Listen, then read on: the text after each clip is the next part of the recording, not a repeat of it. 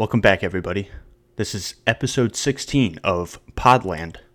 I'm your co-host, Ian McEwen, joined only by my other co-host, Nick. Nick, how are you doing today? Got a little twosome pod for you. Yep, just a little twosome, just a couple. Two peas in a pod. Just a couple pod. That's just a couple pod today. That's cute. Jay is in Michigan, but actively avoiding us. Yeah, he's driving literally everywhere, but coming to see us. So, no, we'll see each other later this week. So, pretty exciting First week ahead. live in-person pod, and it's for Elvis. Listen, guys, we wish it was for a better movie, but hey, Jason is a busy man, as you can tell, because we're still a little behind on podcasts up and running. But today we're bringing you a nice, crispy podcast. Yes, sir. We'll be talking about some news here in a second, but our main meat of the episode is Lightyear. So strap in and let's get into it, starting with a heater of a news topic. Yeah, this has you written all over it. Is first look at Ryan Gosling as Ken in Greta Gerwig's Barbie, coming out in July of this year, specifically the 23rd. No, next year. Over a year. Oh, never mind. Next year. He is in this picture. You can look it up. It's super easy. And I'm sure on the YouTube, we'll add it. Put it up. Nick texted me, said this just looks like his character in The Place Beyond the Pines, and I would agree. Except without all the weird. It looks like if he went to rehab. Yeah. So it's literally just him in a denim vest with nothing under it, and then pants, and him smiling with super it's like platinum hair, and he's like smiling at the camera. They nailed his body. Looks plastic. Like they nailed the look of they nailed the oil. Yeah, they nailed the oil. Yeah, essentially. Yep. So. Still not sure how I feel about it. I love Ryan Gosling, but I'm still not sure how I feel about this. But big fan of Margot Robbie, and she's pretty good in what she plays in normally. So and of course it's Greta Gerwig. Yeah, I would be. She is the skeleton key. Yeah. For all of this, I would be significantly less excited if it was given to anyone else. The fact that it is Greta Gerwig and she's gonna put her unique spin on Barbie I'm secretly excited for it. Right, exactly. So I think it has the potential to be colored really well, kind of like Grand Budapest Hotel, just with a bunch of pinks and awesome frames and whatnot. So I don't know.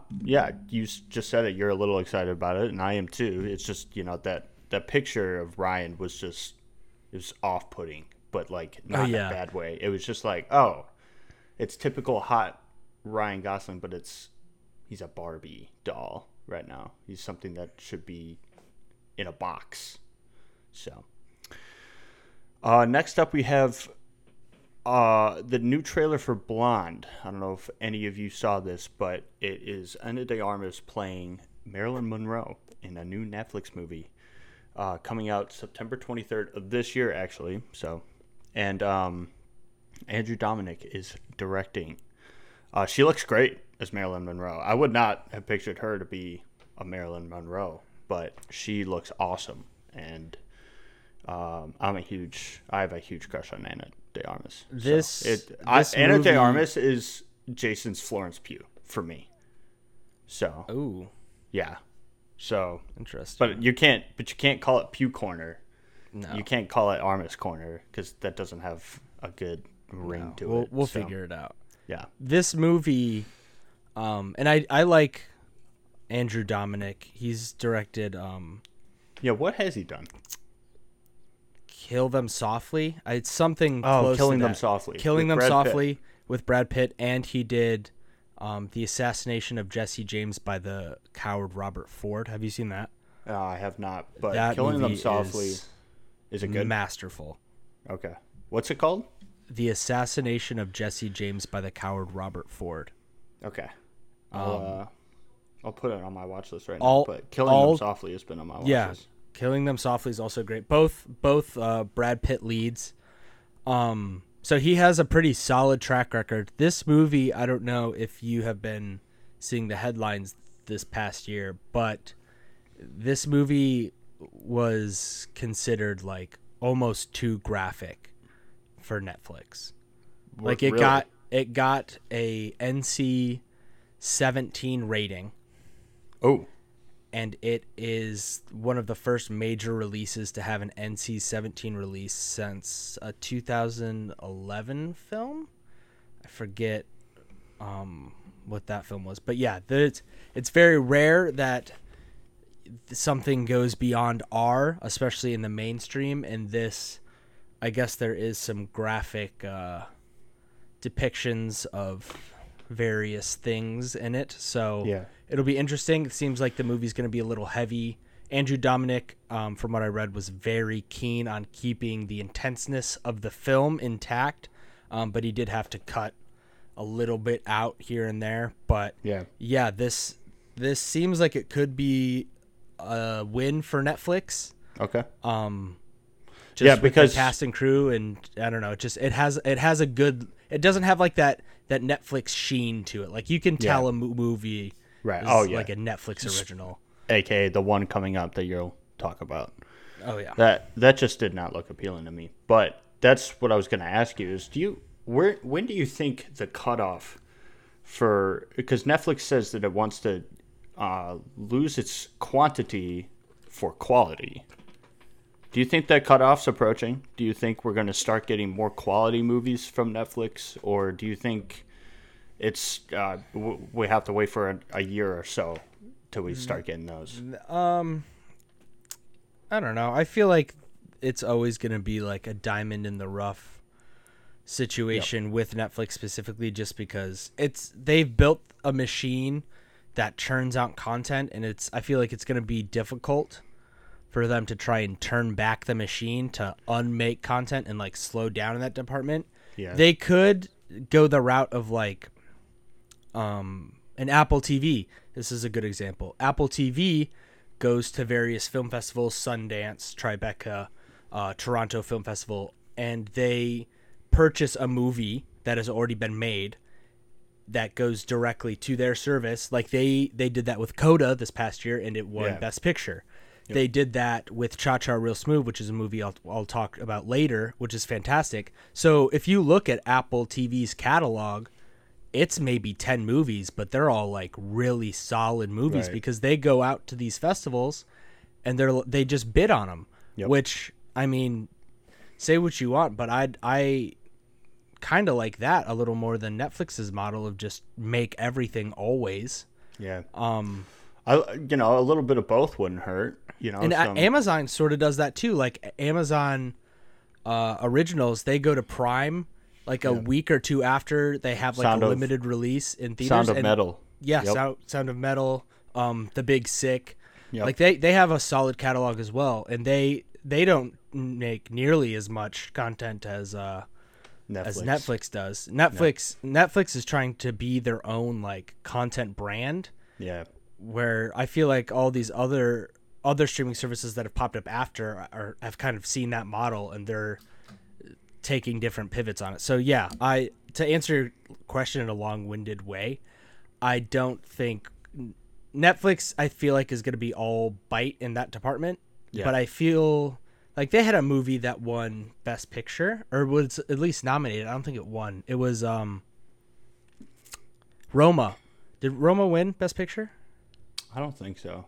But it was at least nominated, and that was like a big deal in like 2017, 2018. Yeah, because that would have been the first major streaming nomination. Yeah, in that department. Right. So I mean, Netflix I feel like it's always going to be find a diamond in the rough.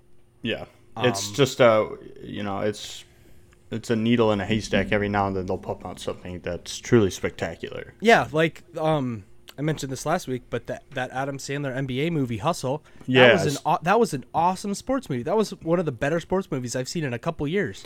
I still have to watch that. It's super solid. Like that, to me, like I feel like they should be doing stuff like that. I don't know. we're getting pretty Sidetrack. off track, but yeah. I'm excited for Blonde. It looks good. I am too. It was a solid little teaser. Yep. And last bit of news here, which is very exciting, but to me it's a little scary. Jon Snow's sequel, show in development on HBO. Kit Harington is returning as the King of the North, and King in the North. I am King nervous. I am nervously excited. Nervously excited. This feels like. Do you think this is HBO's like, hey, watch this instead of season 8 and be happy? Yes. Oh okay. Yeah, absolutely. I am. Here's what I'll say. I'm all in. I don't care. I simply do not care. If Benioff and Wise are not involved in this, which I don't think HBO will ever work with them ever again, but it does reek a little bit of like pure desperation. Yeah. But I don't care. Well, I saw analytics of very popular shows and their long-lasting viewership. I saw a graph, and Breaking Bad was very steady, and you have shows like The Office and Friends on there that are all pretty steady just because people go to those shows. But Game of Thrones just drops, and it's very steady at the bottom. Nobody's watching it, and nobody, like you said, I'm sure at one point, nobody has the desire to rewatch Game of Thrones because they know what the ending is going to be. They completely fumbled it. Yeah, they did, and like you can say, yeah, there are a couple good moments in season 8, but those moments don't stand out and don't make the season any better. Compared to what they had going for them for the first 6 seasons, even 7 was good. Yeah, seven was. It's 7 was season. Good, but it was like you could tell that it was trending in a direction that was not good. Like when it came out that they were doing 7 episodes for season 7 and then 6 for season 8, you knew they're just ripping the Band-Aid off. Right. Yeah, right. They completely fumbled it, but yet here we are. HBO is got House of the Dragon coming out in August of this year, and we feel the same way. We are all in. You know why? Because George Martin has built a fantastic world in Westeros, and we love what HBO does in portraying it. So this is what is going to get people to watch the Jon Snow sequel, is because we not only love Kit Harington. He was my favorite character through and through in the show. And for us to revisit not only Westeros, but Jon Snow, a beloved character, that's going to draw people in. And if people are assuming this is going to be a desperado attempt to get people back on the train that Game of Thrones once had complete control over media-wise, then I'm all in. But I'm nervous at the same time. Yeah, so. I'm a little. Actually, no, I'm not. I'm not weird at all. I will never rewatch Game of Thrones, but I will 100% watch this Jon Snow show. Okay. If the moment it is greenlit, I will start growing my hair back out again. So, it says sequel. Will it be post season 8? Yes. Okay. So hopefully it's just him doing wacky stuff up beyond the wall. Yeah, just quirky, silly stuff that he's always getting into, just like a bunch of... See how far north he can go. Just keep going north. Yep. Just pull an Arya and just never stop. Yeah. Yep. So that's very exciting. And yeah, to your point, I hope it gets greenlit because I love the world of Westeros and what it has to offer. So, all right. Take it away, Nick. Let's get into reviews. Yeah. A couple quick reviews before we get into the meat of the episode. Did you watch any of these? I did not. I watched Lightyear, but not Spiderhead or Cha-Cha Real Smooth. Okay. So I will start with Spiderhead, which is a Netflix original, directed by Joseph Kosinski, who just did Top Gun Maverick. Stars Chris Hemsworth and Miles Teller. And without going into spoilers, it felt a little bland. Kind of in what we were just talking about with like that a Netflix original type feel. Yep. It's about a pharmaceutical testing facility. Miles Teller plays someone who had the option to go to prison or to get tested on these like pseudo pharmaceutical drugs that they're testing out. And so he goes to like this island where they test out different formulas on him. So it has a cool premise. It's based off like a New Yorker piece. I didn't love it all the way through. It takes a while for it to really kick in. And by that time it feels a little rushed towards the end. I gave it 2 stars on Letterboxd. It just didn't love it. Chris Hemsworth though, I will give him props. It felt like he was having a good old time in this movie. Okay. Like fun. You get a fun Chris Hemsworth performance. He's like a goofy billionaire. So from the trailers in my head, it really looks like an Ex Machina situation, like this isolated lab where sort of. There's more of a cast. Okay. All right. Like there's more patients than just Miles Teller. So it's not just Miles Teller. Right. Okay. He interacts with different inmates. I would say it's 10-ish people total. Okay. So still not a lot, but like, yeah, it is like an isolated sci-fi story, but like it's not. I texted you this. It felt like a boring Black Mirror episode. Yeah. Yep.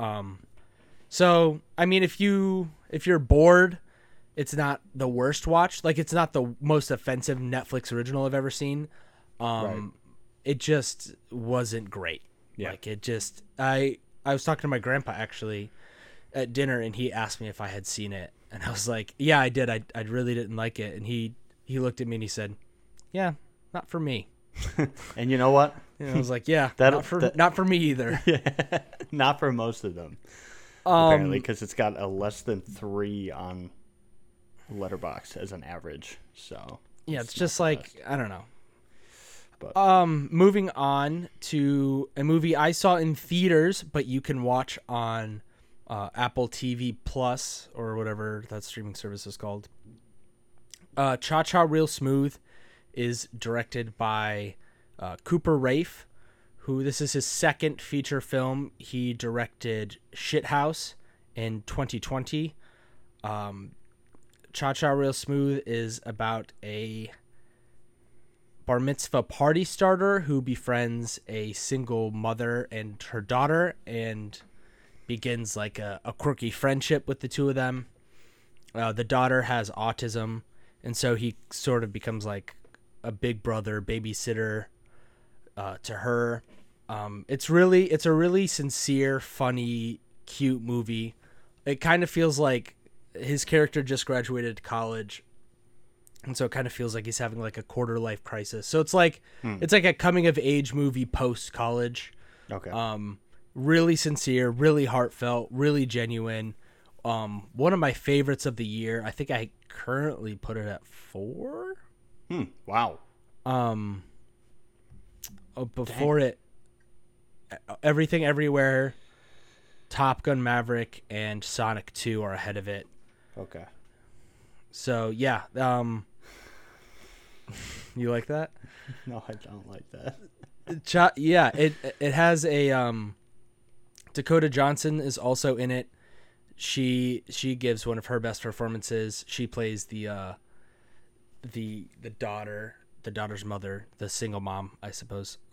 Yeah, it's really great. I highly recommend it. It's seriously one of my favorites of the year. You will not be disappointed. Catch it in theaters if you can, because I saw it with my 2 buddies and an old man who sat like up in the front, and it was funny hearing our group laugh and that man laugh in the front at the same time. It was like because you could just hear him chuckle and it made us laugh.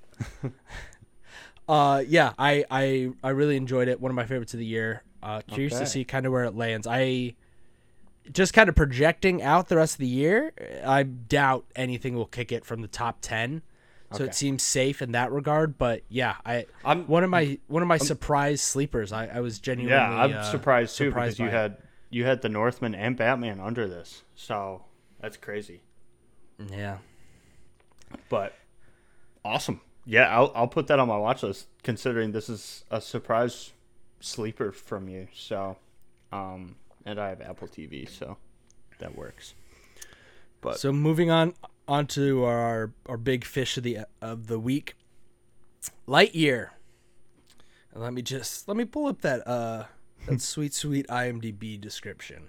Oh, so everyone knows what's going on here.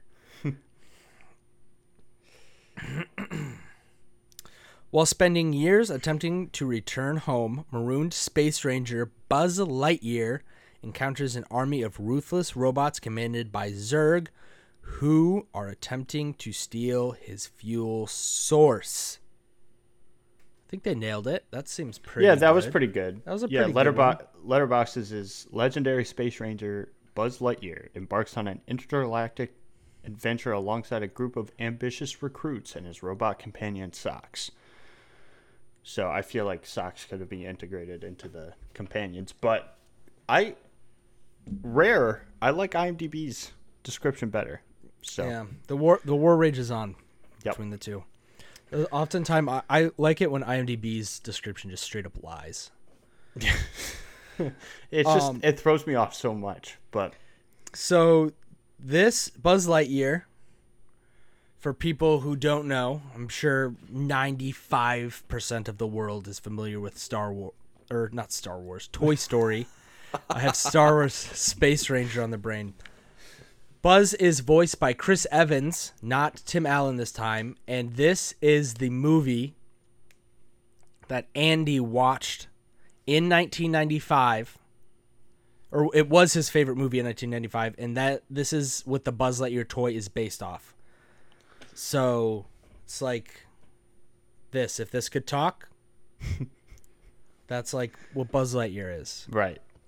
Yep, but he was significantly So this is supposedly Andy's favorite movie. Yep. And I have a lot of things to say about this, so we will get some general thoughts going first before I jump into my spoiler. I walked out of this movie perplexed. My mind was boggled with I never thought I would say this. This movie kind of disrupts the I keep saying Star Wars, the Toy Story lore, to the point where I had to do some recon and rewatch a couple pieces of Toy Story this past week to kind of fill in some gaps. So I have an entire presentation made and written up. So before we get into that, Ian, did you like Lightyear? Yes, no, best movie of the year? Where does it fall for you in terms of Toy Stories? In terms of Toy Stories, no, not even close to any of them. 1, 2, 3, 4, not even close. I will say this: I was very excited a year ago when the teaser debuted for Lightyear. It looked phenomenal.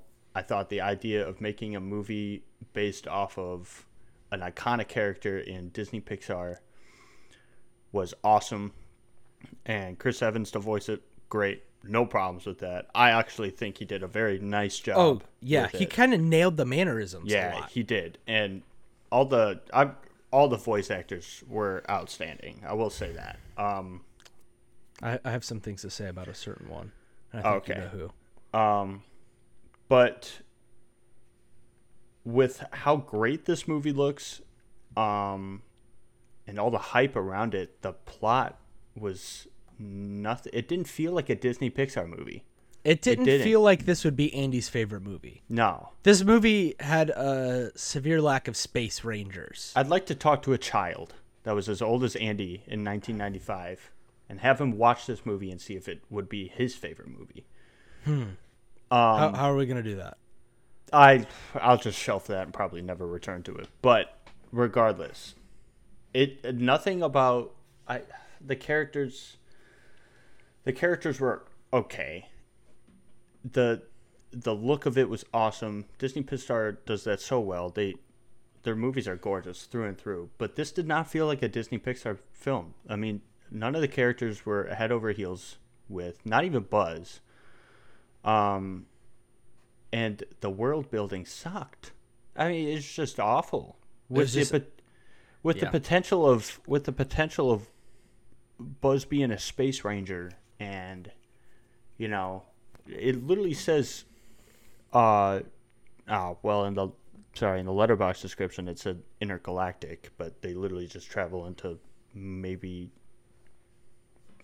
a million miles into their universe, but it just falls flat in terms of creativity, and that's something that blows my mind because it's Disney Pixar, and I don't know, I have a feeling that something happened and they were like, no, let's put this in and see what the audience thinks about it, and we'll talk about it here in a second. But the worst part was what you're talking about, the Toy Story lore, and which as 25-year-olds,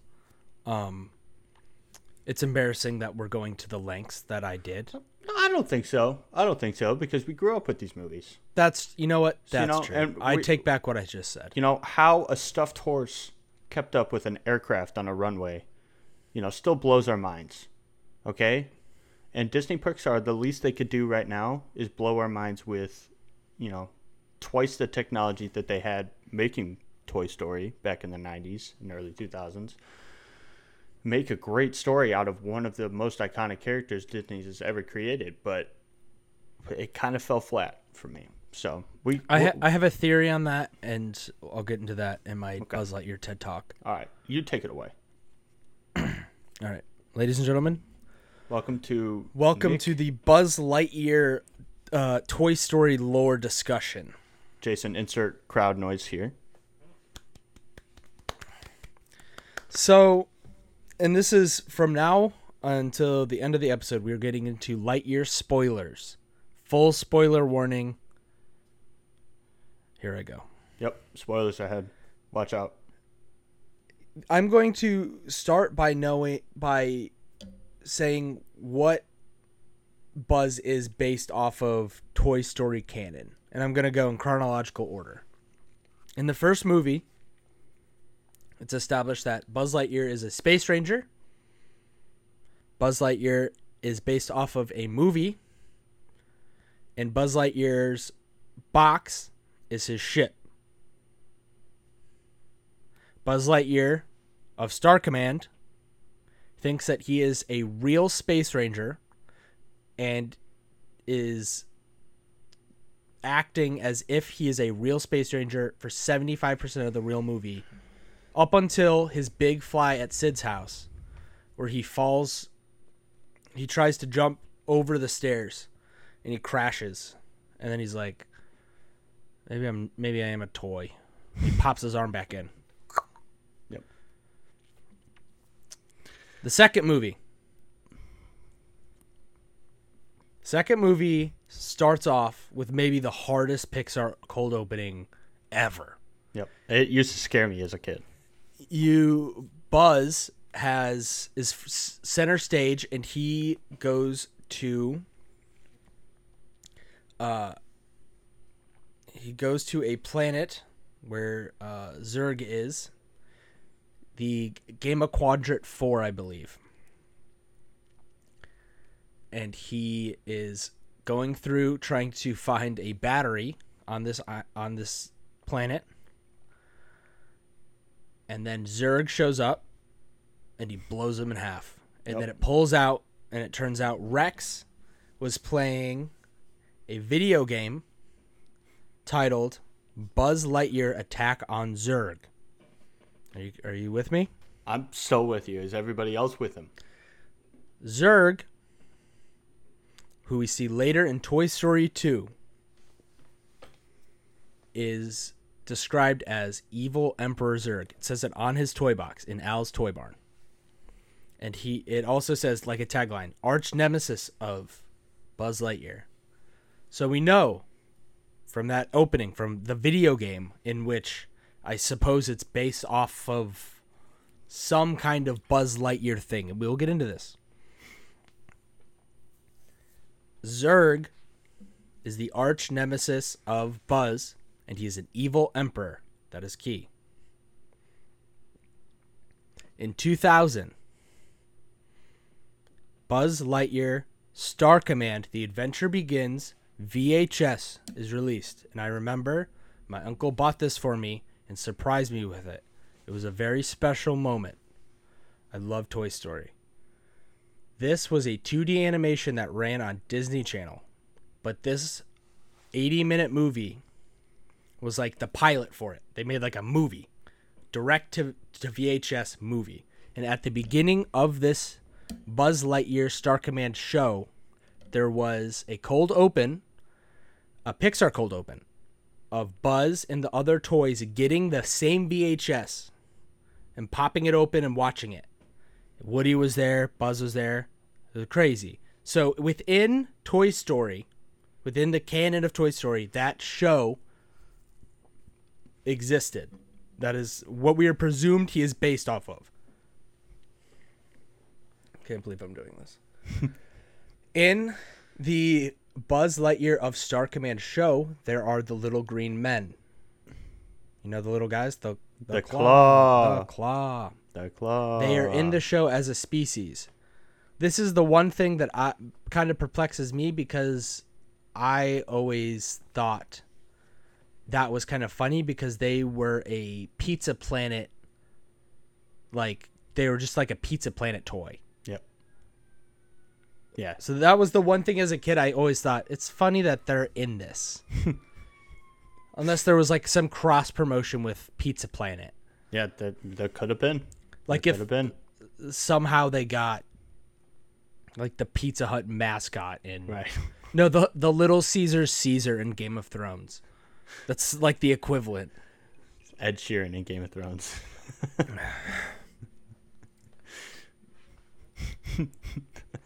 So that is my established there's not much more Buzz lore and world building within 3 and 4. I recently rewatched those. Yeah. There's not a lot there. Zurg shows up in the post credit scene of 3 when a toy of his gets dropped off at Sunnyside. Okay. The daycare. I should also note before I move on to what Lightyear established. In Toy Story 2, there is the utility belt Buzz that in Al's toy shop that fights Buzz Lightyear, who he thinks that he's a Star Command Ranger. Breaks out of the box. The only difference between the two Buzzes is that one Buzz has a utility belt. Zurg says to that Buzz specifically, "I am your father." Which, I don't know. That's kind of crazy. Yep. Is it just a nice little... A play at Star Wars? Yeah, potentially, yeah. Things we are told from Lightyear. Andy got a toy based off his favorite movie in 1995, the year Toy Story came out. He got Buzz Lightyear. And we watched that movie. We watched that movie. He got it at his birthday party. I'm going to read you a quote from the director of Lightyear regarding Buzz Lightyear Star Command, the 2D animated show from the early 2000s. Yep. I imagine this was a movie that then later there was a spin-off cartoon, and then the Toy Story toy was made off of that cartoon design, because that would have very much happened in the 80s and 90s. If there was a big budget movie, like a serious movie, it would get ported to a TV show, which, fair. Maybe maybe we're overlooking that part. Right. But still doesn't fix our big main gripe. Yep. So where does this movie fall into the timeline? Is it a 1995 movie? Did he watch this in theaters? The director said this. So I feel like this might have been a movie from the early 80s, late 70s. So more like his favorite movie that he saw on VHS probably. Okay. So he watched that at home. So this guy has no idea. Okay. He then later says that Lightyear came out in 1986 and that Andy got his favorite toy in 1995. So why did it take him so long to get his favorite toy? Was he recent? Did he recently watch Lightyear? Was it like once he turned 11, he was allowed to watch it? I'm gonna ignore the director on this one because clearly he doesn't know what he wants for the origin to be. But and then my thoughts were Andy went out and saw this, whether it was at a drive-in theater or in a movie theater in general. You know, you got Edison bulbs all around. You got the smell of popcorn in the air. And Andy loved that. He went and saw this movie. He high off nostalgia. He's like, Mom, take me to Alice Toy Barn. Get me a Buzz Lightyear toy. But. In Alice Toy Barn, the Lightyear toys are like front and center, as if there was a renaissance. Right. Why was there a renaissance? Because this movie was hot, right? Why was it still hot 10 years later? The show?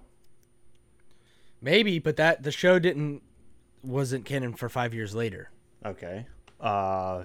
Maybe multiple movies came out? Which we'll get into that. That'll tie into the end. Okay. It's just interesting. I guess we answered that. Why did Andy wait until 1995 to get his favorite toy? We know. Well, we didn't really answer, but we're piecing it together. Right. This is a good conversation we're having. Did you notice that the ship at the end of Lightyear was the box that he came in? Yes. That was kind of fun. Yes. They then head to the Gamma Quadrant Sector 4 at the end of the movie. That's where they say that they're heading. That cold open to Toy Story 3 with the video game, or Toy Story 2, rather. Yep. That Rex plays.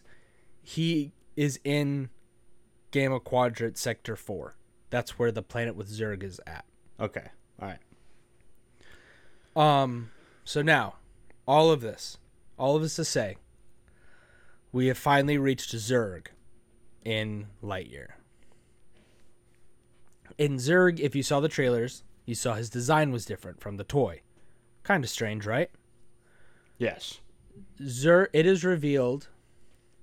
You know, we're in spoilers. Quick rundown of the plot. Buzz and his ship are going to a planet. For what reason, it's not really explained. They make a quick detour at a planet to check it out. It is like a kind of a jungly planet, and these roots grab onto their spaceship, and they're essentially marooned there. And so they don't have hyperspace or a hyperspace crystal to get off the planet. So Buzz is continuing to test these different hyperspeed crystals so that everyone can get off the planet. But every time he does the 4-minute run, it jumps. He goes so fast that it jumps 4 years. So when he gets back, he basically jumps in the future 4 years. Yeah. So his sidekick that he starts the movie with, Hawthorne, it's kind of a cool montage where every time he comes back to the planet, she's slowly getting older, and you see like how Hawthorne had her own life, eventually had a daughter, or had a son, and then eventually had a granddaughter. And then Buzz goes so fast that he jumps like 20 years towards the end. And so he comes back and she's dead. Yep. Zurg, when he comes back after the 20 years jump, Zurg and all of these robots have they're kind of looking for I don't know, what would you say, like the fuel source? I literally have no idea. No. Well, yeah. But why would they stop there? Why would they think it's there? Probably because, and we'll get to this, it is revealed that Zurg is Buzz Lightyear from the future. And that Buzz wants to go back in time. So at some point, something splintered off, and there was like a multiverse of sorts, where there was a rogue future Buzz that he said that he borrowed, and this is key, he said he borrowed the Zerg tech, and his plan is to get the hyperspace crystal and go back in time and not go forward, which would essentially erase everyone on the planet that Buzz has been trying to get off the planet. Okay. So Zurg in Lightyear, Andy's favorite movie, is Buzz Lightyear. Yep. He is old Buzz in a robot suit, a giant robot suit, which the robot said the robot suit is cool, and it would have been awesome to see like a Zurg, like humanoid like figure come out of that, you know. But I was like, literally in the movie, I was like, up till this point, it was fine. The movie was great. Mm-hmm. I was like, oh, I'm enjoying this. Like, it's cool. They've got a lot of cool visuals and kind of cool characters. And then this happened, and I was like, well, I'm not so sure about this. Not so sure about this. I think it threw me off, and it kept me off until the rest of the movie. So and I'm still off thinking about it, because the fact that the director doesn't know what he wants Andy's origin movie to be when he wanted to watch it or whatnot, and then he does this, it's very, sloppy to me. And but I guess they are. So Buzz throughout the movie, you notice that his green Space Ranger suit isn't exactly the same one. So throughout the movie, he like kind of pieces together the toys. So he doesn't have the jetpack and the wings, and he doesn't have the laser. Yep. So at a certain point, he gets a blaster and he tapes it to his wrist, and then the wings from the jetpack are They're like an emergency space. Yeah, like, when he has like a showdown with Zurg in space, and his ship, it's like the emergency eject. Yeah, so his seat has the wings. Yep. So when he ejected, he had the wings, and that's how he was able to like shoot Zurg down. Yep. So Zurg presumably like was shot, turned off in space. So old Buzz was in the suit, and the chute like shut off. Mm-hmm. At the end of the movie, that whole society basically were like, all right, we're just staying on this planet. Right. Like they just sunk their roots in. Yeah. Right. Buzz is given a promotion. He is a Space Ranger again, and then the group from the movie goes off to that Gamma Sector 4. Yep. And there's a post-credit scene where the old Buzz's Zurg suit turns back on. So presumably in the future, we'll get the real Zurg, but still, it bugged me that what they did with Zurg in this movie a bit, but yeah. It bugged me too. And I'll say this: I gave it. It didn't completely ruin it. No, it didn't. But even then, not even that. But the characters that went with him, they're funny. And, yeah, we should probably touch on them. Yeah, they're funny, and the charisma between them is, it's there, but they lacked the Disney Pixar breakthrough of us caring about them very deeply. And I don't know if it's because we were thrown off by that huge plot twist with Zurg, or if they just didn't have the appropriate amount of screen time. I blame Taika Waititi personally. Why is that? For forcing his way into this movie. Okay, well, the charisma was awesome, but the characters themselves were not great, and you can't blame Taika. My favorite side character was Socks. Yeah, Socks is honestly the AI cat that Hawthorne gives him at the beginning is like a coping pet, that because he comes back from the 4-year jumps, and he's like, this sucks so much. Right, exactly, because his friends are getting older, but he's not. Yeah, it just turns into a whole Interstellar thing, and I'm like, oh, that's cool. But then they introduced Robot Socks, and he honestly was very funny. He is hilarious, and it made me wonder: are Andy's parents poor because they didn't give him the buzz with the socks. Because you know that there was a utility belt. There's no buzz. way. There's no way. There had to be a buzz with the probably socks. Wasn't a buzz with the socks. Honestly. I bet you it was at the top shelf of Al's toy barn. Maybe it was sold as a separate thing altogether. I don't know. Because if it was sold with buzz, it would have had to be scaled correctly, and then kids can choke on that. Yeah, exactly. Kids can choke on socks. So maybe socks was, like you said, sold on a different shelf, but as a separate entity, so he was bigger. This is such a stupid discussion. Yeah, but I'm loving it. I'm loving every second of it. But regardless, what movie didn't make the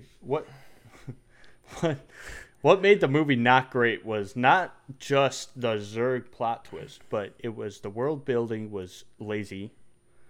The characters they lacked pretty unmemorable, other than the two Hawthorns. And socks. Yeah. And I don't know. It felt short. Did it feel short to you? Yeah, it felt like once it finally got its legs, the movie ended. Yeah. Which I bet you, if this does well, it's almost certainly getting a sequel. Yeah. You have Chris Evans doing the voice. I feel like they're sniffing a franchise here. Especially with them kind of wrapping up Toy Story. Yeah. How do you feel about there possibly being a franchise? I mean, I could do without it. Okay. I'll watch it. This didn't blow me away.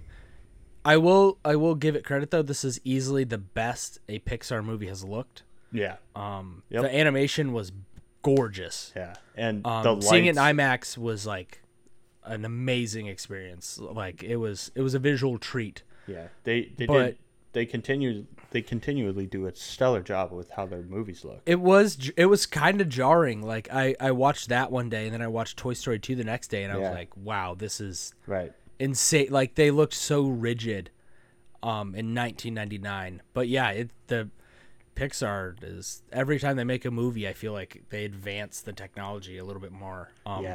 Yep. It looks super cool. I can almost guarantee you, if it does get a second one, real Zurg will be in it, and he'll be an evil emperor. Okay. These nitpicks and where Buzz Lightyear Star Command fits into the Pixar Toy Story verse, I'm not totally sure. I'll be working my whole life to figure that out. Yeah. Yep. We'll come back on it. But like being so confused leaving Lightyear, I was able to revisit Toy Story, and like it was so nostalgic. Those are some of my favorite movies from growing up. Those movies are just so nice. It's awesome.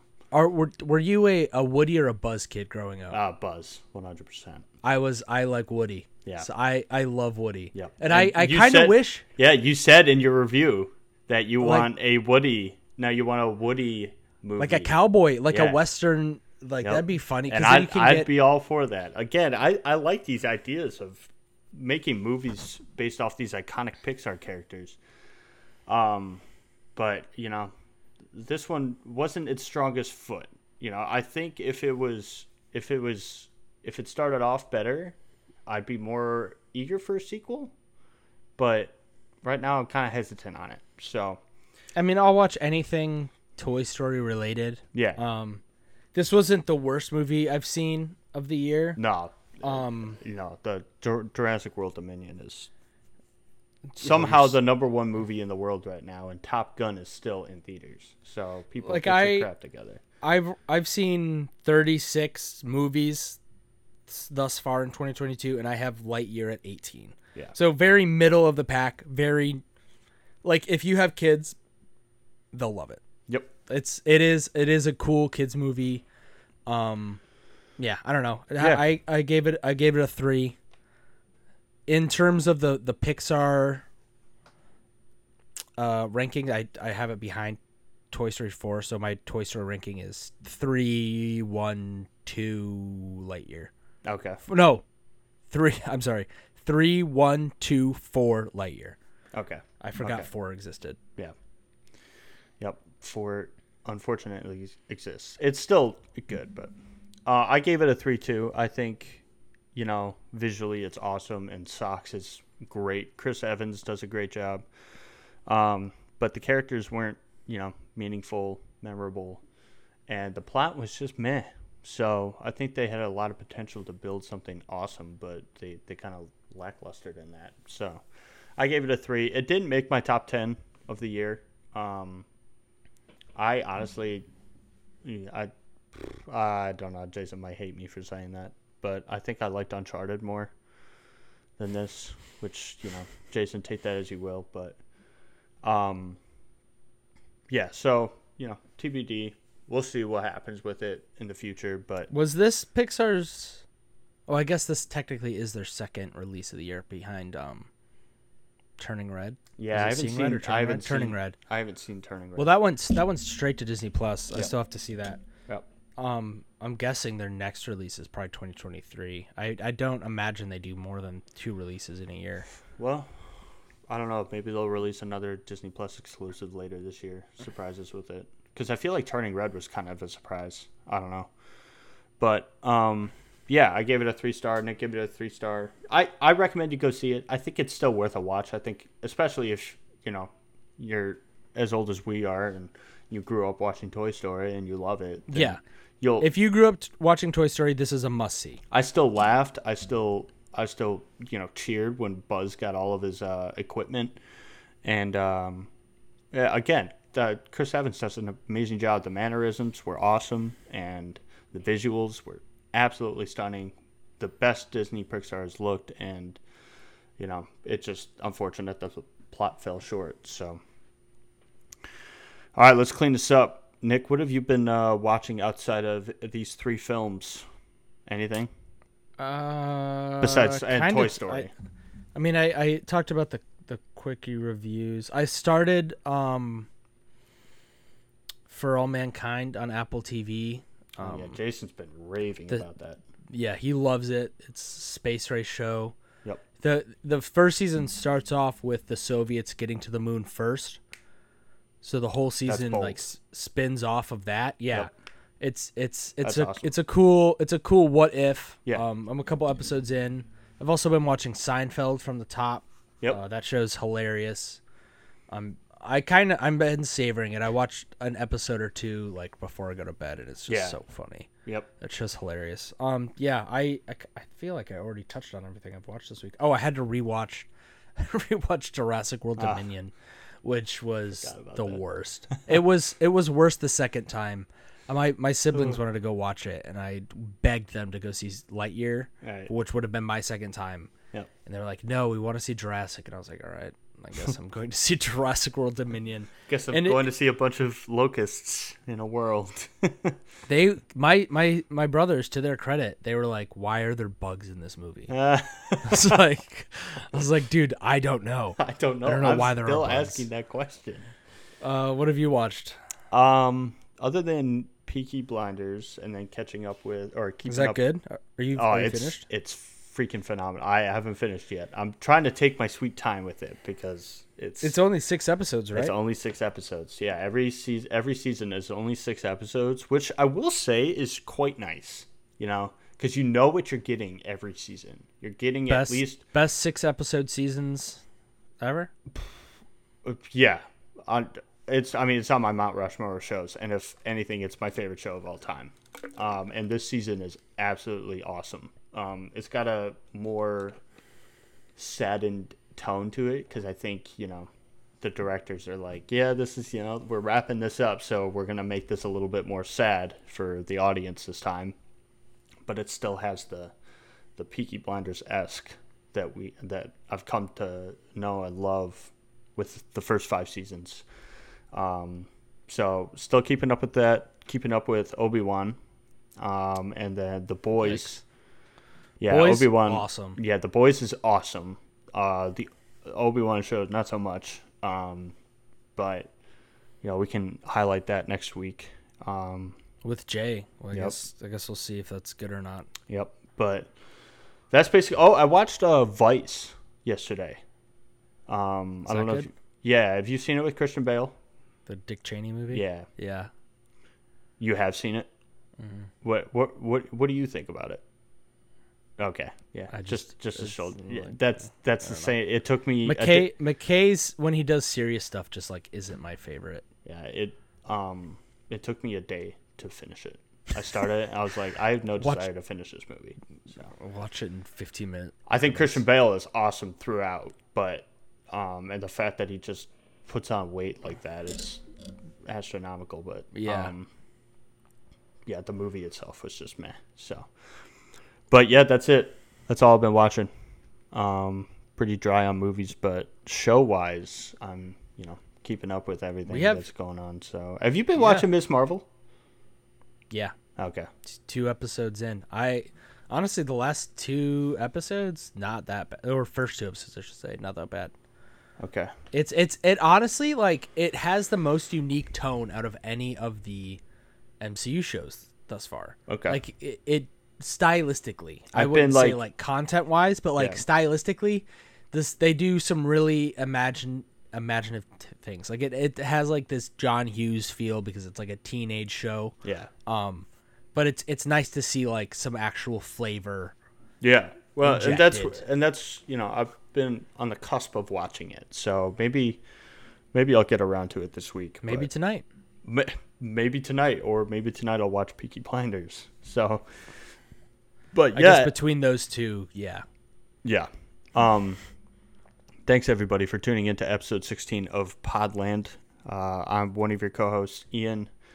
Joined alongside Nick. Unfortunately, we are Jason-less this week, but next week we'll be our in person. Yep, first episode ever in person, and I'm very excited. We'll also be chasing the little white ball around, seeing Elvis, all 3 of us together. So it'll be Black Phone. Are you seeing Black Phone before we record? Yeah, I think I will. If I have time on Thursday, I think I will go out and see that in the theaters. Remember, Nick Stite's top 10 most anticipated film for remainder of 2022. That's right. The Black Phone. That's right. So get excited. I think this is my first of the movies that I put on that list. That is Lightyear. Out. No, the Black Phone. Well, Lightyear was Jason's. Oh, Lightyear was Jason's. Okay, Jason, you suck for that. Sorry. But thanks everybody for tuning in. And we will catch you next week on an exciting episode 17. Thanks, everybody. Go hug your dad. It's Father's Day. Love you, Mom. Love you, Dad.